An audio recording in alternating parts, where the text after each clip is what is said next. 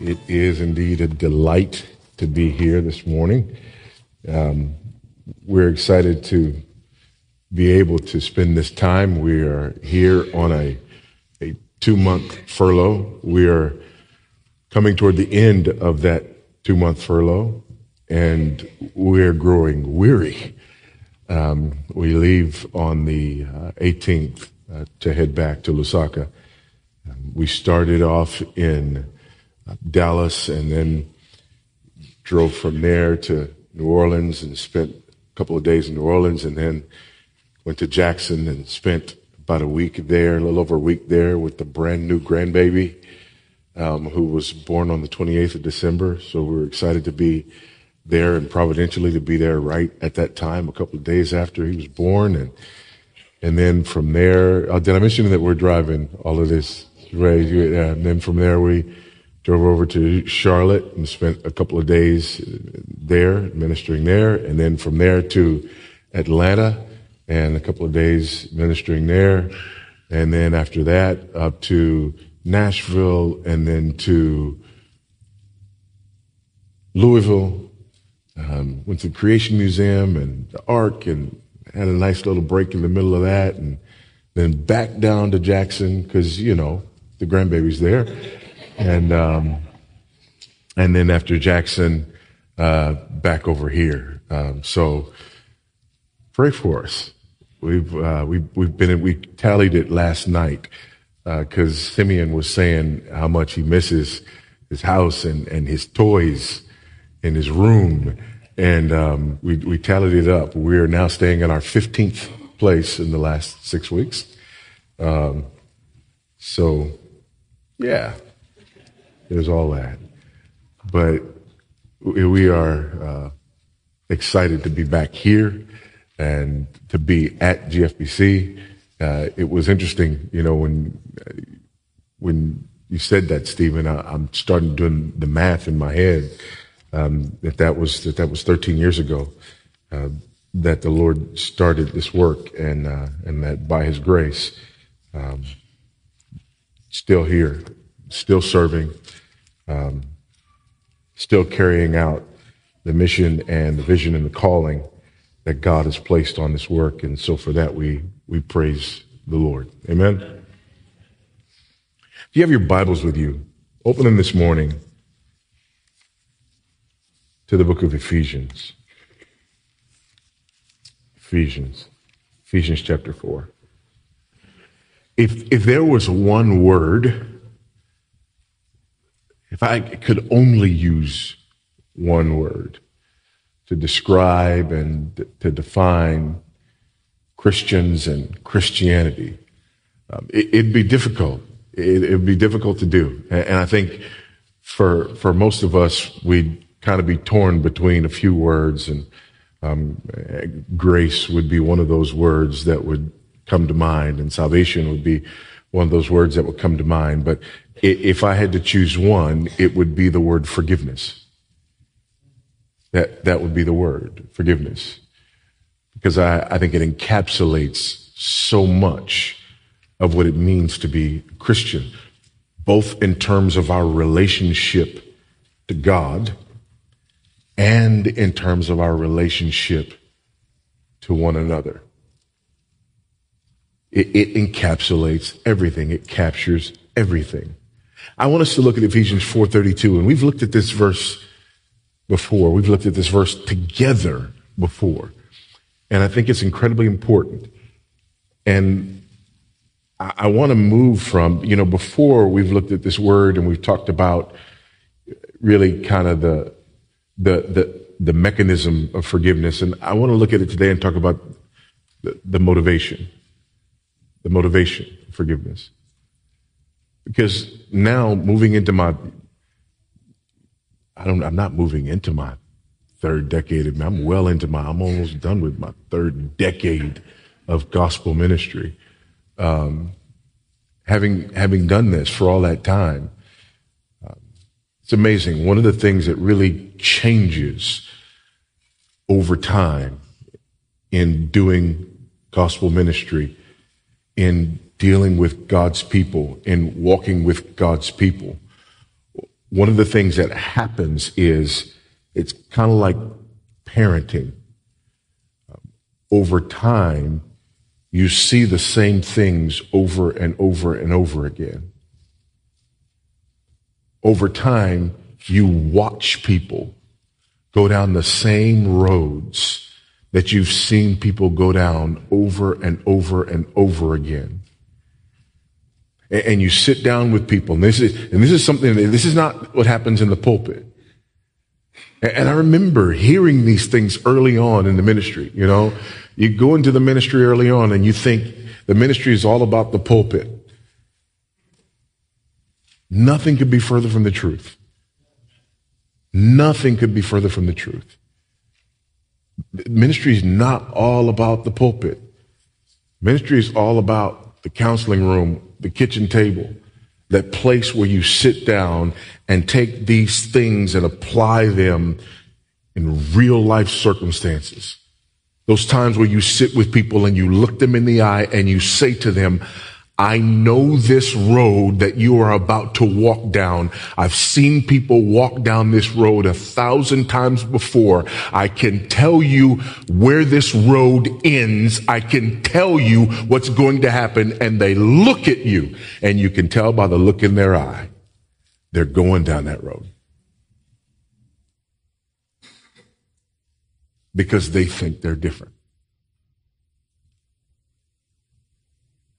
And what's different is after 3 decades of ministry, here's what you have. You have the opportunity to be there when people finish that road and come back and say, why didn't you warn me? And you can say, well, actually, I did. Well, why didn't you warn me more? Actually, I did. Well, why didn't you just grab me and throw me on the ground and shake me? And because trust me, just that close, but that wouldn't have helped you. And if there's one road that you see over and over and over again that derails Christians, it's this road of unforgiveness.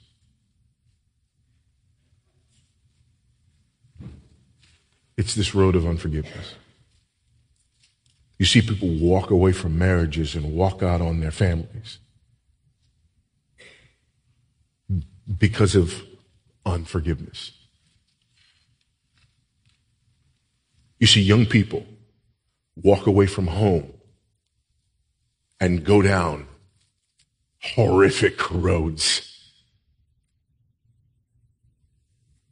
that threaten to derail and destroy them, all because of unforgiveness.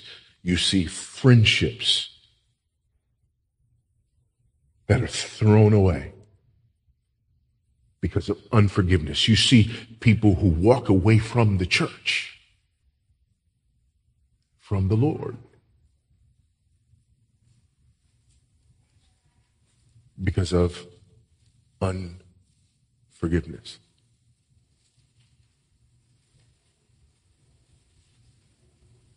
This is the crux of the matter. This is everything, both in terms of our relationship to God and in terms of our relationship to one another. So let's look at this here. Ephesians 4:32.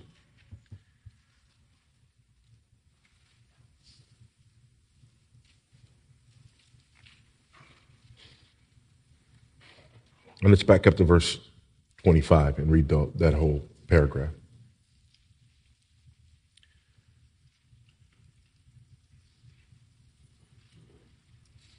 Therefore, having put away falsehood, let each one of you speak the truth with his neighbor, for we are members one of another. Be angry and do not sin. Do not let the sun go down on your anger, and give no opportunity to the devil. Let the thief no longer steal, but rather let him labor, doing honest work with his own hands, so that he may have something to share with anyone in need. Let no corrupting talk come out of your mouths, but only such as is good for building up, as fits the occasion, that it may give grace to those who hear. And do not grieve the Holy Spirit of God, by whom you were sealed for the day of redemption. Let all bitterness and wrath and anger and clamor and slander be put away from you, along with all malice. Be kind to one another, tenderhearted, forgiving one another as God in Christ forgave you. Amen. Hallelujah. Praise the Lord. Be kind to one another, tenderhearted, forgiving each other as God in Christ forgave you.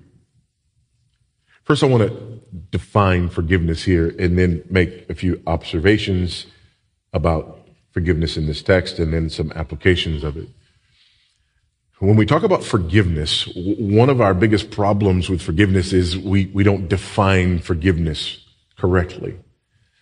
And forgiveness is more than just a statement or more than just a lack of hostility. Forgiveness means canceling a debt. Forgiveness means canceling a debt. The classic example is, you have something of mine that you have borrowed, right? You have my phone that you've borrowed. We have these things. We take these things everywhere. I don't know why anyone would borrow anyone else's phone, because you can't ever have it more than a couple of feet away from you. But let's just go with it, right? You borrowed my phone, and then you destroyed my phone. Forgiveness is not me saying, you know what, okay, so I forgive you. Meaning, I'm not going to do bad things to you right now like I would like to. I'm going to keep a level head and a level voice, and I'm going, I forgive you. I'm not going to, I forgive you, right? Just buy me another phone and we're good. Actually, by definition, forgiveness means you don't have to buy me another phone, because forgiveness means I cancel the debt that you owe. And this is huge. This is huge. And this is one of our biggest issues and one of the biggest problems with this question of forgiveness, because we think I forgive you means I'm not going to give full vent to my anger. I have forgiven you because I didn't slap you. I didn't spit on you. I forgive you, but you're going to pay. That is not forgiveness. Forgiveness means the debt is canceled. Well, okay, but how do we translate that into interpersonal relationships, right? Because there's no money that exchanges hands in these interpersonal relationships. There's no, how then do I cancel the debt? Here's where the rubber meets the road.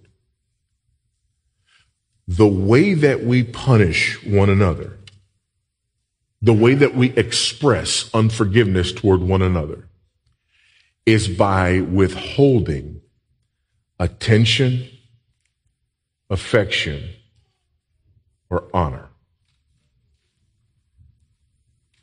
That's the price that we make one another pay. Withholding attention, affection, or honor. That's how we punish. I'm angry with you. I don't want to see you right now. Get out of my face. That means I am punishing you and making you pay by withholding my attention from you. I don't even want to see you right now. Or maybe it's not withholding attention. Maybe it's withholding affection. You can have my attention, but there will be no warmth from me, no affection from me, you will know by the stone hard look on my face. You will know by the coldness with which I deal with you that I am withholding my affection from you right now. I forgive you. Oh, thank you. Kiss on the cheek? Nope.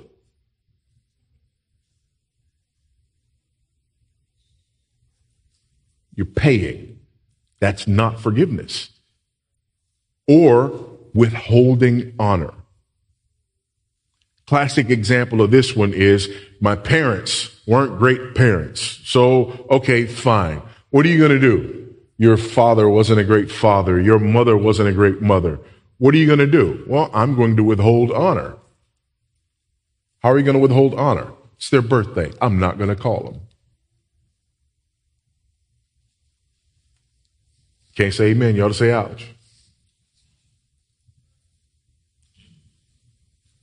I'm going to withhold that because they don't deserve it. That's the way that I'm going to punish them.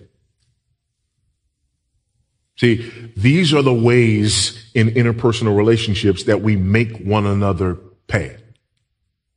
So if we define forgiveness wrongly, then here's what we end up doing, right? Because forgiveness would mean I'm not going to withhold affection, attention, or honor from you. Right? But because we're wrong about what forgiveness means, something happens and we say with our mouth, I forgive you. Meaning, I'm not going to throw scalding hot water on you and I'm not going to, run a key down the side of your car. But I am going to withhold attention, affection, and honor, which means I say you're forgiven, but you're not.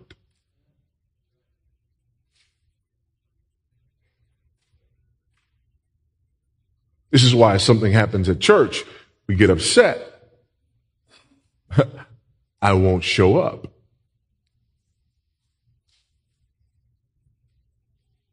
Why? Because not showing up is a means of withholding attention, affection, and honor, and letting whoever I'm upset with at church know that I'm upset and you must pay. You following? This is what unforgiveness looks like in interpersonal relationships. This is what destroys friendships. This is what destroys marriages. This is what destroys relationships. Withholding attention, affection, and honor. And there are sophisticated ways of doing this, right? You can do this in a number of ways, The Super Bowl is on today. I don't know if you guys realize this is Super Bowls today, right? But you can do little things like I have known people who decide to root for one team because somebody that they're mad at likes the other.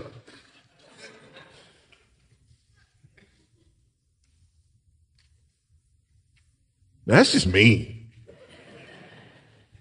Right? How about, hey, who you got in the Super Bowl? Well, definitely not Los Angeles because my mother's from Los Angeles and you know how mad I am with her.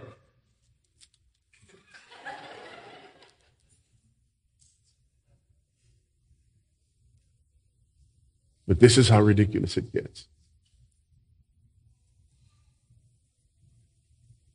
So now that we are on the same page about what this thing is, let's look here and make some observations about it from this text. And again, let me just say this up front. And unfortunately, you have to say this up front because whenever you talk about forgiveness with me, there's somebody who's sitting there right now and you're already upset with me. Because your entire existence is rooted in the unforgiveness that you hold against someone. Your entire life is defined by the bitterness that you have because of what happened to you in your past. And you're mad at me right now because you know in your heart of hearts that if you were to ever forgive and let go of that bitterness, you'd have to find another way to define yourself. You're mean and nasty to people, but it's okay because you had trauma in your childhood. You're stuck in a rut and can't and won't move, but it's okay because you had a bad experience in your past.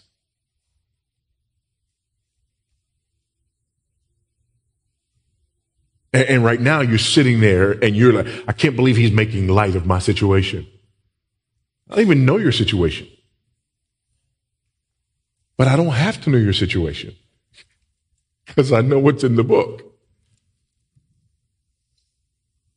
But if that's you, just hold on and ask yourself this question. Why would you be offended? Because I'm pressing this issue.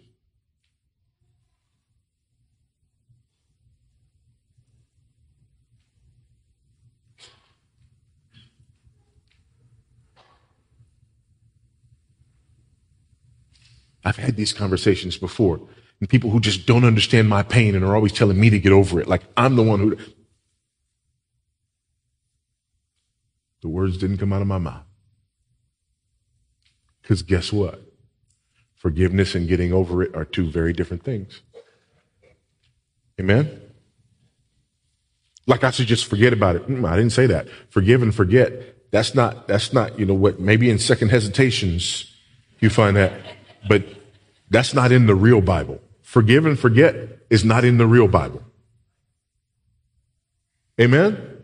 That's not in the real Bible. That's in the made up Bible, right? That's in the book of Hezekiah or something like that.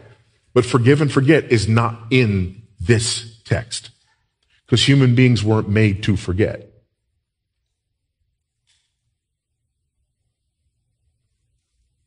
Amen, somebody.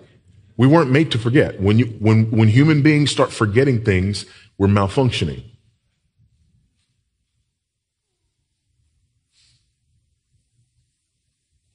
I guess the medical professionals in the audience who are going like, yeah, you know who you are.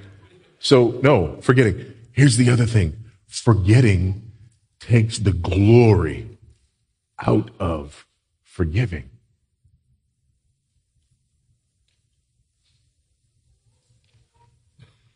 That's not where the power is. The power is not in this individual who has wronged you in some way coming into your presence and you looking at them like there's no memory of what. No. The power in forgiveness is when there is that very real memory, that very visceral experience. And yet in the midst of it, by the power of God, by the grace of God, you relinquish any right that you might think you have to punish that person.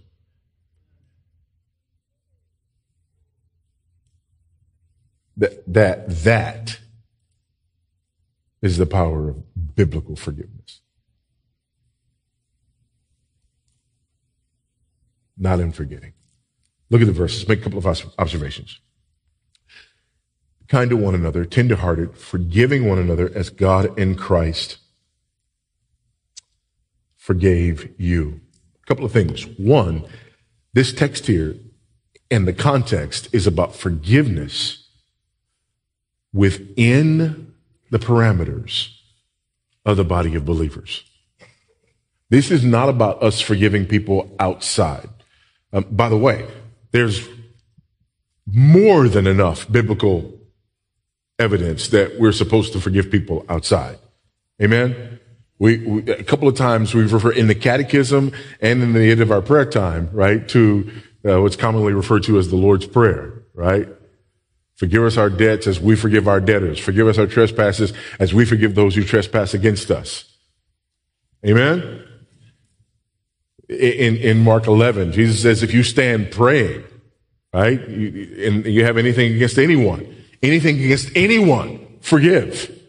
If you have anything against anyone, forgive. No exceptions. Amen? Forgive. But the context here is forgiveness amongst the family of God. Forgiveness amongst the people of God. And really, the whole paragraph is about that. Let's look at the paragraph again and pay close attention to what's happening here. Therefore, having put away falsehood, let each one of you speak the truth with his neighbor, for we are members of one another. What is that? That's the church. And I would argue that it's not a leap at all to apply this to the family, especially to the marriage relationship. Amen?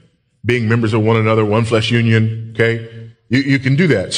But next, be angry and do not sin. Do not let the sun go down on your anger. Give no opportunity to the devil. Let the thief no longer steal, but let him labor, doing honest work with his own hands, so that he may have something to share with anyone in need.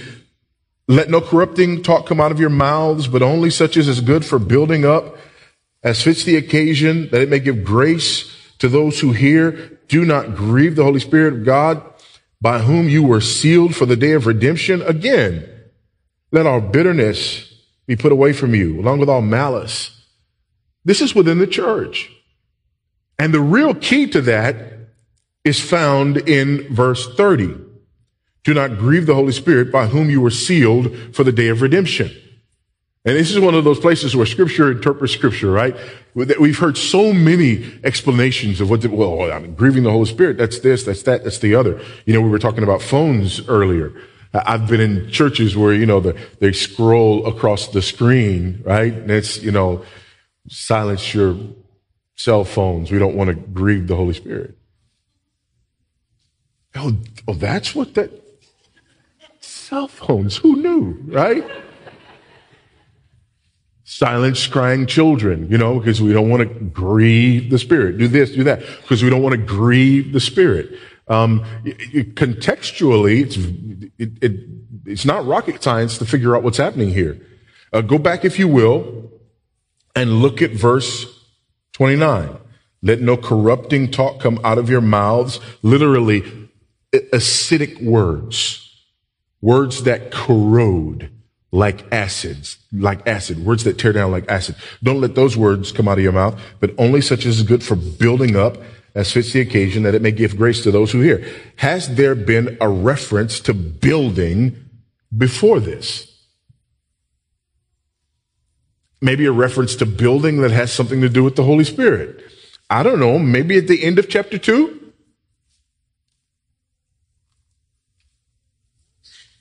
Chapter 2, verse 19.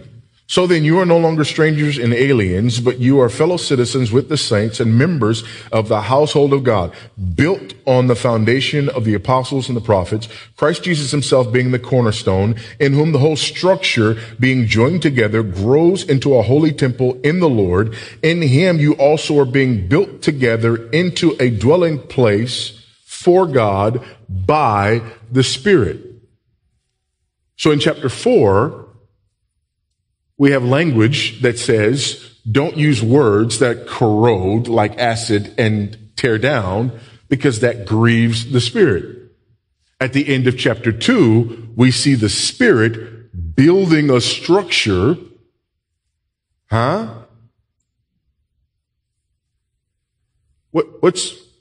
How would we be grieving the Spirit by using those corrosive words? By tearing down what he's building. What is he building? A body of believers who belong to Christ and belong to one another. So, this forgiveness that we're looking at in verse 32 is forgiveness within the context of the body of Christ. Within the context of our relationships with one another, belonging to one another as fellow citizens in the kingdom of God. Again, we're not negating our forgiveness of people outside. There's more than enough evidence throughout the Bible that we're called and commanded to do that. But this is specific. Notice also he says, be kind to one another, tender-hearted. So forgiveness happens within the context of this kindness and tender-heartedness that we have toward one another within the body.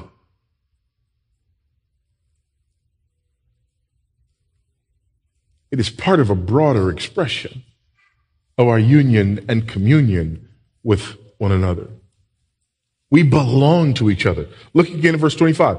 Therefore, having put away falsehood, let each one of you speak the truth with his neighbor, for we are members one of another.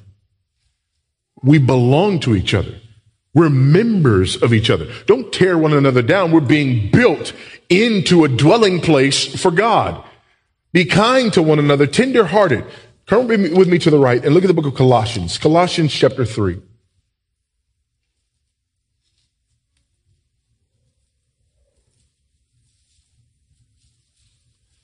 Same author, a very similar expression. Colossians chapter 3. Look there beginning at verse 12.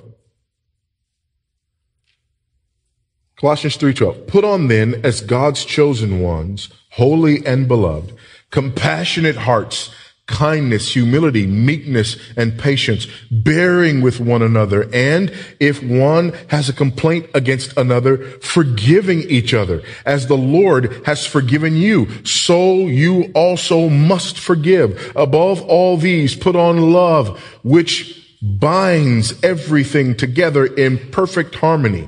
And let the peace of Christ rule in your hearts, to which indeed you were called in one body, and be thankful. Same idea. This forgiveness that is being commanded is not just being commanded out of nowhere. This forgiveness that is being commanded is part of the environment that is cultivated when we understand that we belong to each other. By the way, that makes forgiveness more important and more necessary. One of the great ironies is this belief that true love ought to require less forgiveness. And I wish I could say that this was something that was just a problem in young marriages or in new marriages, but it's not. This foolishness lasts for decades, right? You would think that this sin would be gone by now. Really? Why? You would think that we wouldn't keep sinning against each other like this. Really? Why? Are you not fallen anymore? Hello, somebody. Or if you really love me, you wouldn't keep sinning against me in the same ways. Actually, the opposite is true. Think of it this way. Let me try to turn it into a mathematical equation. Let's say that I sin. It's actually more accurate to say that you perceive my sin once per 3 interactions. I sin more frequently than that. But let's say that you perceive my sin once for every 3 interactions that we have with one another. Well, if we only interact with one another 3 times a month, then you only perceive my sin against you once a month. That ain't bad. Amen? But what if we interact 3 times a day? My rate of sin hasn't changed. Your rate of perceiving my sin hasn't changed. What has happened is we spend more time together. It's sort of like there's a lot of people who believe that there's more floods now than there've ever been before, right? Because you hear about these floods all the time, and it's like, it's the end, y'all. It's the end. This is it. The flood. You hear about there was another flood. A whole village flooded and all these people. Statistically, there are not more floods now than there have been in the past. But you know what there are more of? Cameras and news stories. 100 years ago, if there was a flood in some small village in Pakistan, you'd have never heard about it. You'd have lived and died and never heard about it. But today, if there is a flood in a remote place that you can't even pronounce, it's on the news and you see it. It's not that it's happening more frequently. You're just being informed of it more frequently. So what's happening is when we are in relationship with one another and when the relationship is real relationship with one another, it's not that sin is becoming more frequent. It was always there. But our proximity and the frequency of our interaction makes us more aware of it. By the way, married people, please hear me right now. It is sheer and utter folly to believe that if your spouse really loved you, they wouldn't keep sinning against you. That's actually the opposite of the truth. It is the love that you have for one another and your proximity to one another that makes you there more frequently when the sin happens. It's not that your spouse loves other people more than they love you. They just don't see them as much.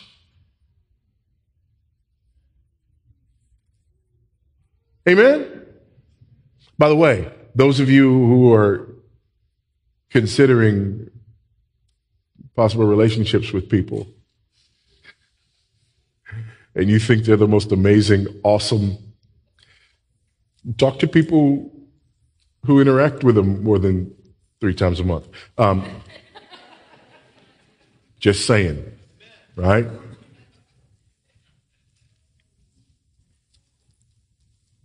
So that's why this is so incredibly important. Because as believers, and I'm not talking about people who just happen to share the same parking lot every week. Because you can have that, right? You can have a circumstance where all you do is share the same parking lot every week. And where because there are those churches and there are those environments where you meet somebody out at the mall and, or you see their parking sticker and they go, wait a minute, you go to that church? Yeah, I go to that church too.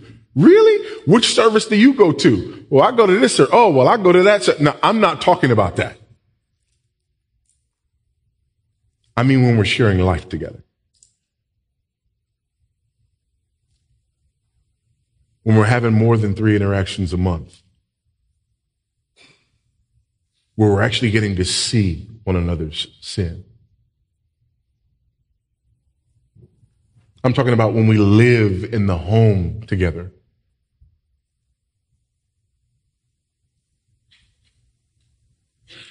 Here's the way we normally think about it. And this is what gets us. We're in this environment where we're spending more time together. We're in this environment where I'm seeing more of your sin than I've seen before. That means you have an obligation to sin less. Actually, it means I have an obligation to forgive more.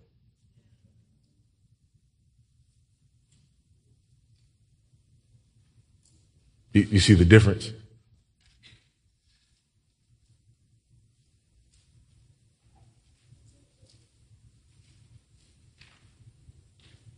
I have an obligation to forgive more. You don't have an obligation to sin less. By God's grace, I pray that you do. Amen? But intimate relationships don't give me the right to look at you and say that if this relationship is going to work, you have to sin less. It gives me the obligation. Notice what the text says. Be kind to one another, tenderhearted, sinning less against one another. So, no!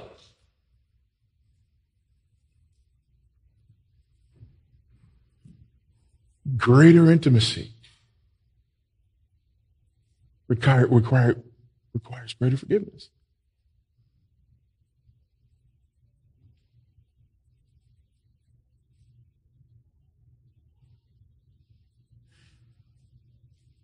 And it's unfortunate that many people only learn this in that third or fourth marriage.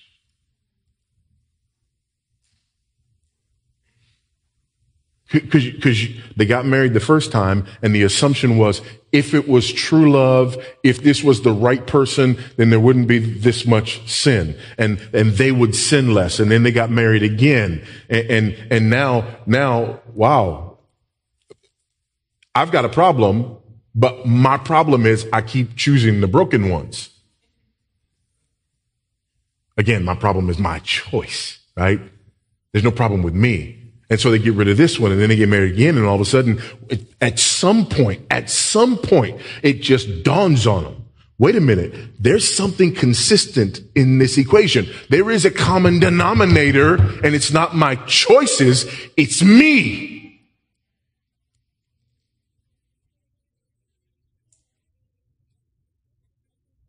Second or third marriage, the fourth or fifth church. And unfortunately for many people, what happens in that is they don't start saying, wait a minute, I have a forgiveness problem. No, the church has a problem. That church had a problem. Now that church had a problem. Now this church has a problem. I'm done with church.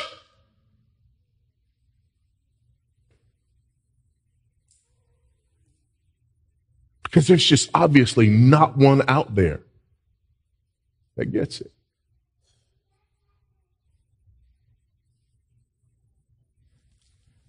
Another observation, and hopefully it'll help this make sense and we can understand where the problem lies. Be kind to one another, tenderhearted, forgiving one another as God in Christ forgave you. There's two sides to this. We forgive because we are forgiven, and we can forgive because we are forgiven. But first thing is this, you are forgiven. You are forgiven. And this is crucial because it kills the hypocrisy. It kills the hypocrisy.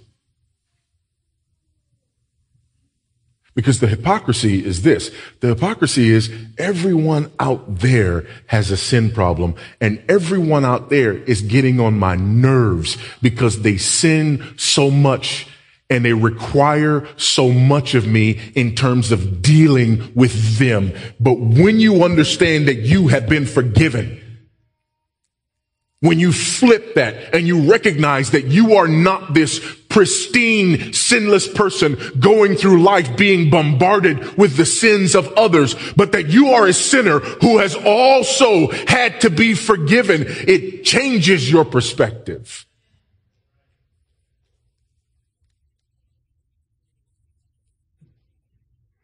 You sin. The Apostle Paul referred to himself as the chief of sinners. And he wrote 2/3 of the New Testament. Amen? You sin. You need forgiveness. And one of the great ironies in all of this is that because we've all got our own blind spots. We've all got our own, burdens to bear in terms of our sinfulness.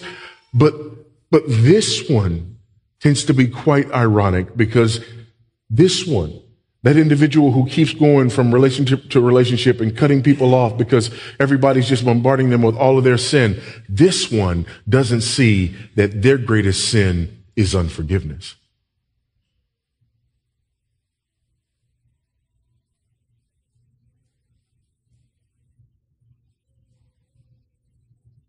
And that the problem isn't that there are so many sinners out there,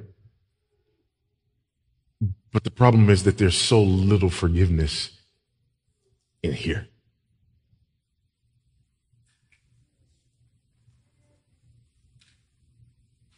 And the cure for that is the cross. Recognize that Jesus did not have to shed less blood for you.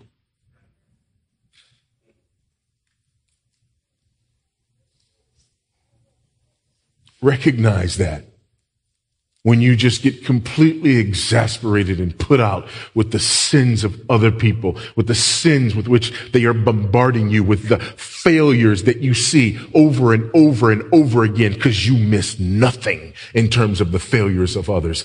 As you're doing that, go back and visit the cross again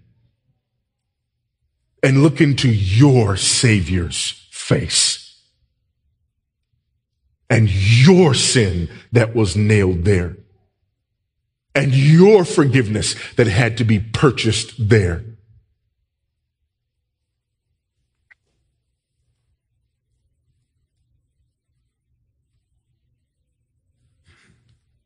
And then there's the flip side of it. We are able to forgive because we're forgiven. This changes not only the way that I view my sin, it changes the way that I view yours. Christ died for that.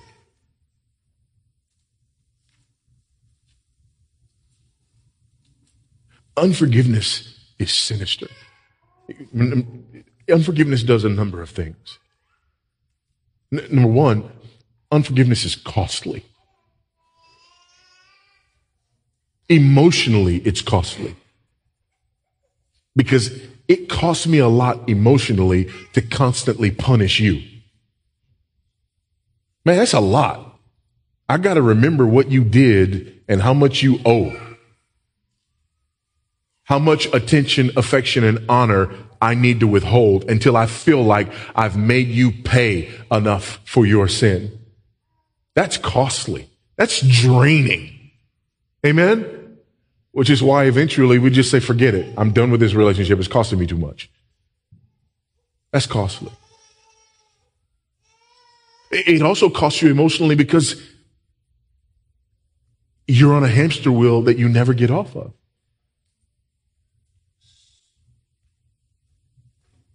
It doesn't fix people. What does James tell us? The anger of man does not produce the righteousness of God. I'm going to withhold attention, honor, respect, affection from you because I want to inflict as much emotional damage upon you as I possibly can so that next time you're afraid to do this again. Because I do not believe that Christ sanctifies. I believe my anger does.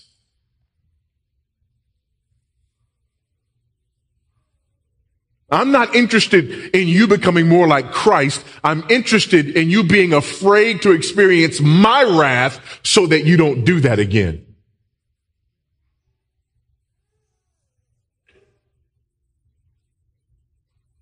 That's costly. It's also costly in terms of your relationship with God.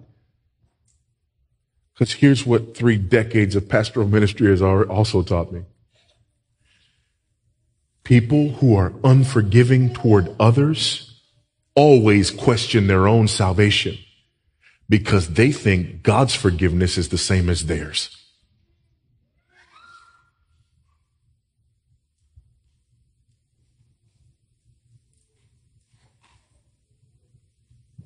You are an exacting and unforgiving person, and you believe that that's exactly who God is. And you withhold attention, affection, and honor from people when they sin against you. And when you recognize sin in your own heart, you automatically assume that God is going to withhold attention, affection, and honor from you because he's going to deal with you in the same way. That's costly.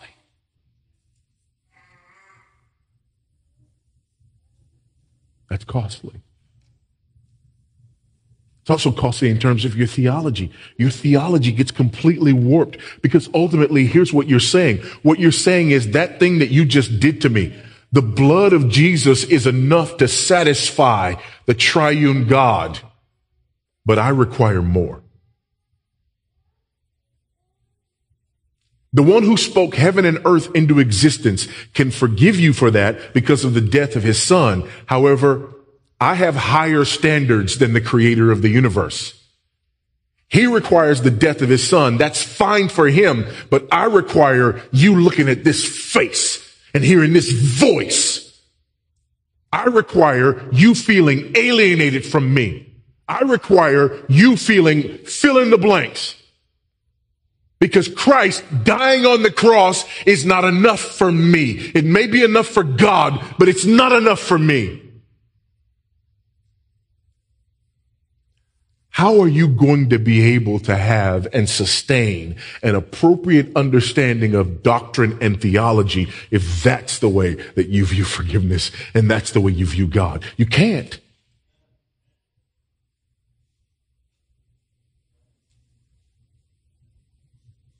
And finally, it's going to kill your compassion.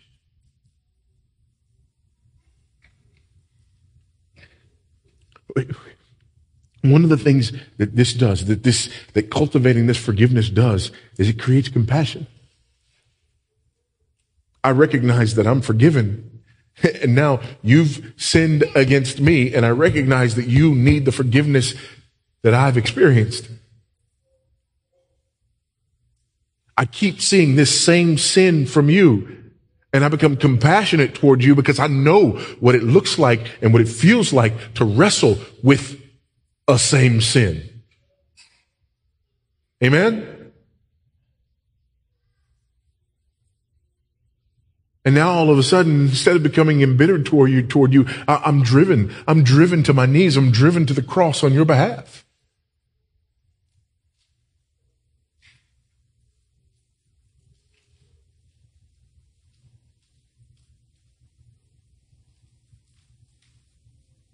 And it changes things. It changes things. So there are those observations. What about these applications? Just one, really. Forgive.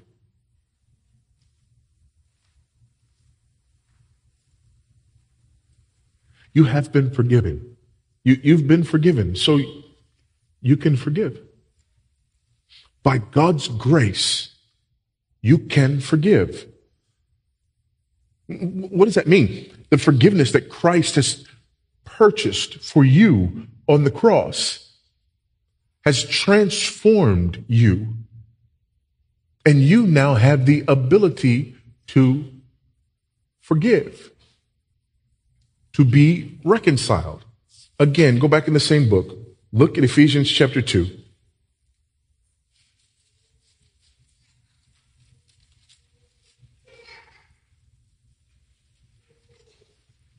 Beginning at verse 13. This will be the last one we look at.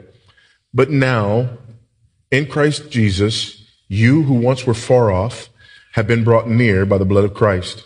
For he himself is our peace, who has made us both one and has broken down in his flesh the dividing wall of hostility by abolishing the law of commandments expressed in ordinances, that he might create in himself one new man in place of the two, so making peace, and might reconcile us both to God in one body through the cross, thereby killing the hostility. And he came and preached peace to you who were far off and peace to those who are near. For through him we both have access in one spirit to the Father. This is what the cross has done. The cross has made peace between me and God, and in turn, it has made peace between me and you. I am forgiven. Therefore, I can forgive. I can be reconciled to you because I've been reconciled to God through the cross of Jesus Christ. My sins have been forgiven, and I've been granted a new nature, and I've been made at peace with you. And your sins, even the sins that you commit against me, are under the blood of Christ. What do I have left to hold on to? What do I have left to hold on to? Now, again, some caveats. Because I know that these are here. And the fact that I need to give these caveats support my argument that this is so crucial. Because whenever you talk about forgiveness, there's the people out there who are like, again, you don't know what was done to me, and you're saying I should just. A couple of things. Number one, there is a difference between forgiveness and reconciliation. There was a song I remember when I was growing up, and the whole time that I was preparing, this song kept coming into my mind. You gotta be careful what you listen to, because it'll come back to you. When I was growing up, some of you know this. So I found love on a two-way street and lost it on a lonely highway. Don't worry about it if you're not old enough to know that song. It wasn't that great of a song. But it speaks to this. Reconciliation is a two-way street. Forgiveness is a lonely highway. In other words, to reconcile, right? Because some people, you know what, I would forgive, but they haven't asked for forgiveness. Not required. Not required.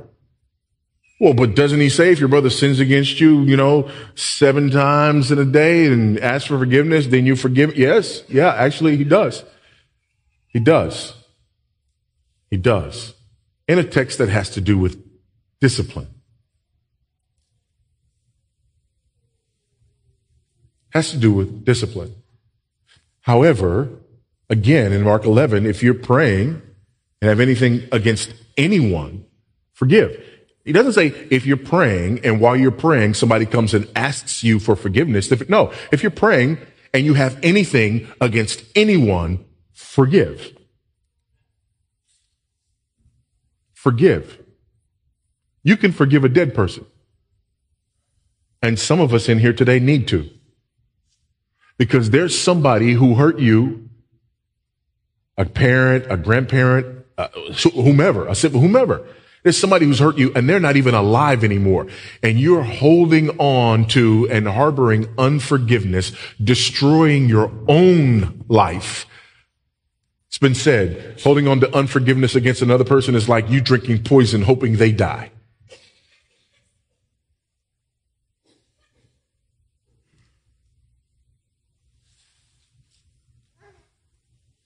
Forgive. Forgive. Forgiveness is not necessarily reconciliation. Reconciliation requires that other person's cooperation. Amen? That's the only way we can reconcile is with cooperation. And we pray for reconciliation, but we can't make people reconcile. However, forgiveness means I give up my right to punish you.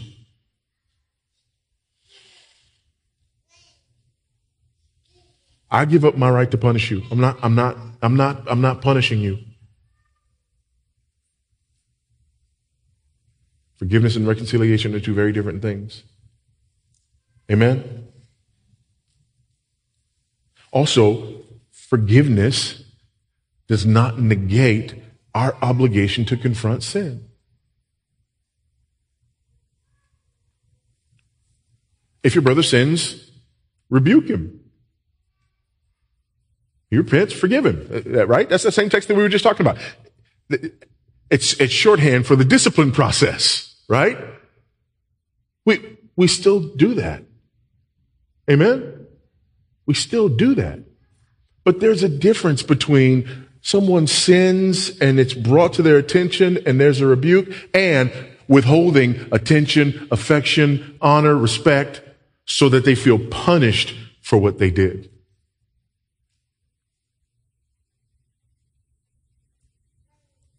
There's a difference between those.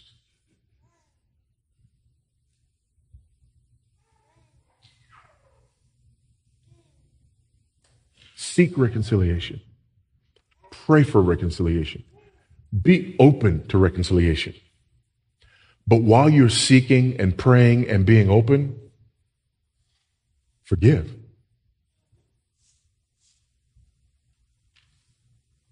Don't withhold attention. Don't withhold affection. Don't withhold honor. Forgive.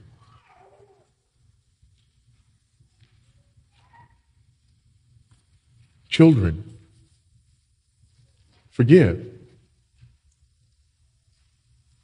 Because children do this as well. You wanted something and you asked mom and dad for it, and mom and dad said no.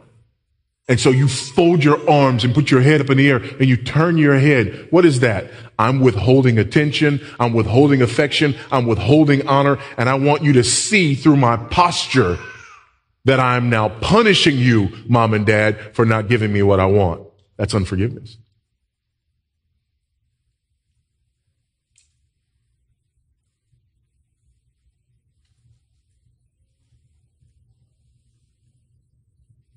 Husbands and wives, are you withholding attention, affection, honor from one another? I've seen it go on for so long that the couple can't even agree on what the original cause was. They've been at it for so long that if you separate the two of them and ask them, one will tell you that it's because of this, and the other will tell you that it's because of that. One of them will go back 5 years and the other one will go back 7.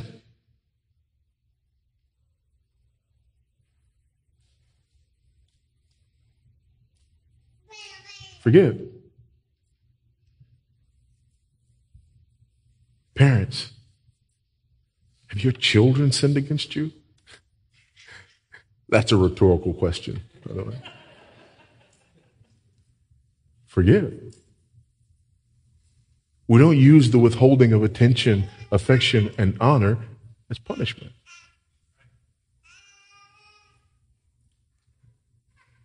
Forgive. Has your church, some member of your church, some leaders in your church sinned against you? Forgive.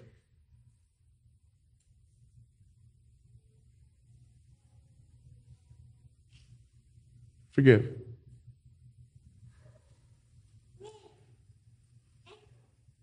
And pray to God for reconciliation.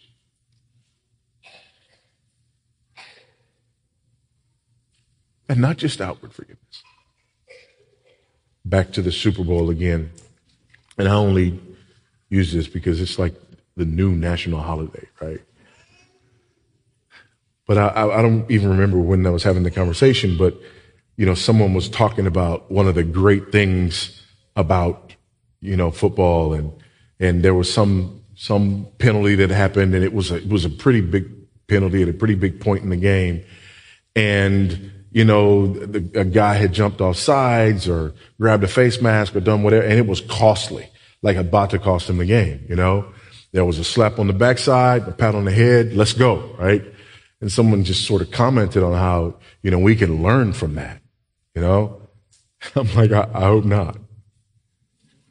No, man, you just, you forgive and you just move on. Like, that's not forgiveness. Because in a couple of days, actually the next day, they're going to have a film session. And that's going to be played over again and again and again. And if it's in the NFL, there may be fines handed out.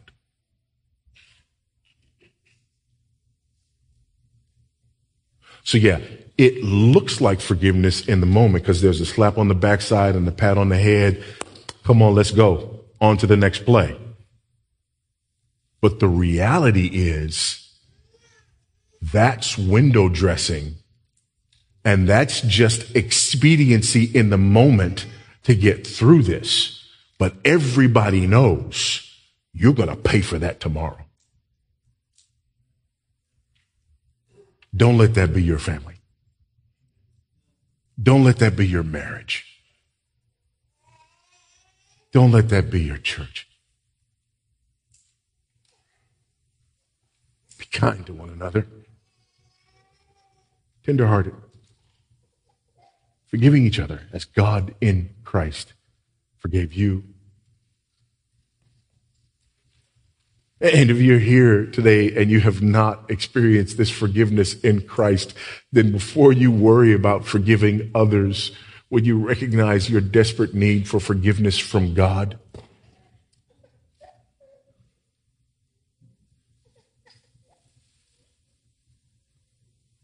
Because that's the starting point. Because apart from this forgiveness that you receive from God, you are incapable of the kind of forgiveness that's required in this text.